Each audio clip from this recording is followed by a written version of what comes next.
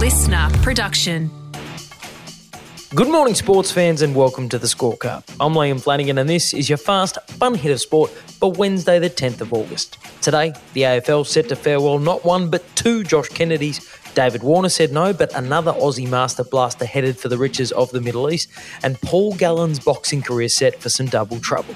But first, Aussie golfer Cam Smith was still dizzy from his British Open triumph, but like everything in golf right now, a Saudi-shaped cloud descended. Cam, apologies for having to bring this up in these circumstances, but your name continues to be mentioned. It's been mentioned to me this week about Live Golf. What's your position? Are you interested? Is there any truth to suggestions that you might be signing?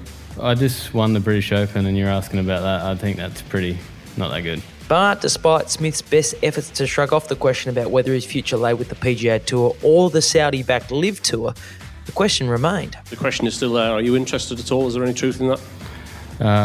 I don't know, mate. My team around me worries about all that stuff. I'm here to win golf tournaments. And while 1 month ago Smith's future was undecided, it seems the Brizzy golfer's next step have started to take shape, with fellow Aussie pro Cameron Percy revealing on RSN Radio he believes both world number 2 Smith and fellow Aussie pro Mark Leishman have had their heads turned by the massive cash and the better schedule on offer on the Rebel Tour. It's the best of both worlds. Neither Smith nor Leishman have confirmed Perry's claims of defection as yet, but it's starting to feel like it's a matter of when, not if.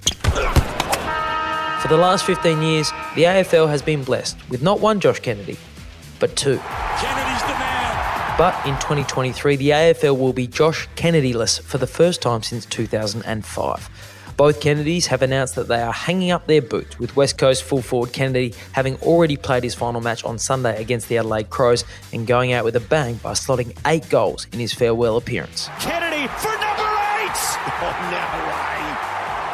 An unbelievable final match for Josh Kennedy. And then yesterday, the Sydney Swans' Josh Kennedy, one of the best midfielders the game has seen in the past 15 years, announced that he too will be walking away from the game. And whilst it's probably been pretty clear to me and most people that was coming in the end, you know, that final step is, and sort of saying it out loud. The big inside bull of a midfielder fought back tears as he told the Swans playing group that 2022 will be his last, even causing coach John Longmire to have a bit of a cry. The Swans' Kennedy hasn't played in the AFL since round 10 this year after a run of hamstring injuries kept him sidelined, and finally his body has told him that enough is enough.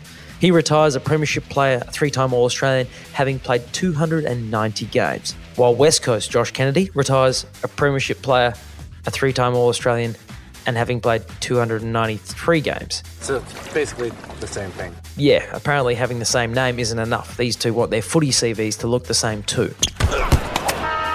Australia's T20 Master Blaster David Warner might have chosen to snub the riches on offer in the newly formed UAE T20 League, but a fellow Aussie swashbuckler has not.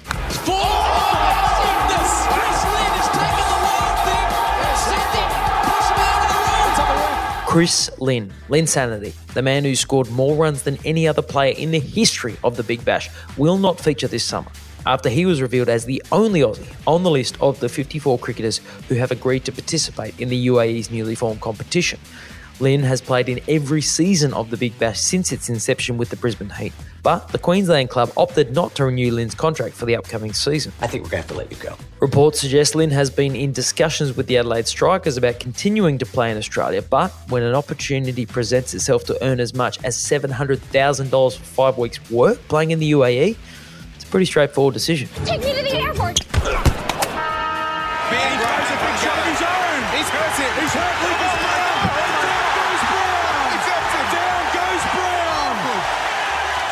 Unbelievable. Paul Gallen drops him in the first round. Paul Gallen, once an unstoppable force on the footy field who led his club and state, is now a prize-fighting boxer who at the age of 40 is chasing one more payday before potentially hanging up the gloves for good. With a professional record of 15 fights, 12 wins, 2 losses and 1 draw, that includes wins over full-time pugilists including Mark Hunt and Lucas Big Daddy Brown, the stocks of former footballers prepared to step into the ring with Gallen are running low. There's no one left. So with opponents hard to come by, Gallen is thinking outside the box. or the ring, as it were. You're going to bash a couple of Queenslanders, are you? Yeah, mate, going to do my best without a doubt. Hodges and Hannett fought each other 6 weeks ago, I suppose, and they were both talking about wanting to fight me after it. The winner would fight me, and I said, look, I'll fight both of you on the same night if that's what it takes to fight you. And then me and Ijo had a bet about whatever Origin team won the series. That's where the fight would be. Yep. Today, Paul Gallen is set to officially announce that he will fight both Justin Hodges and Ben Hannon in a heavyweight double-header at Brisbane's Nissan Arena on Thursday, September 15th.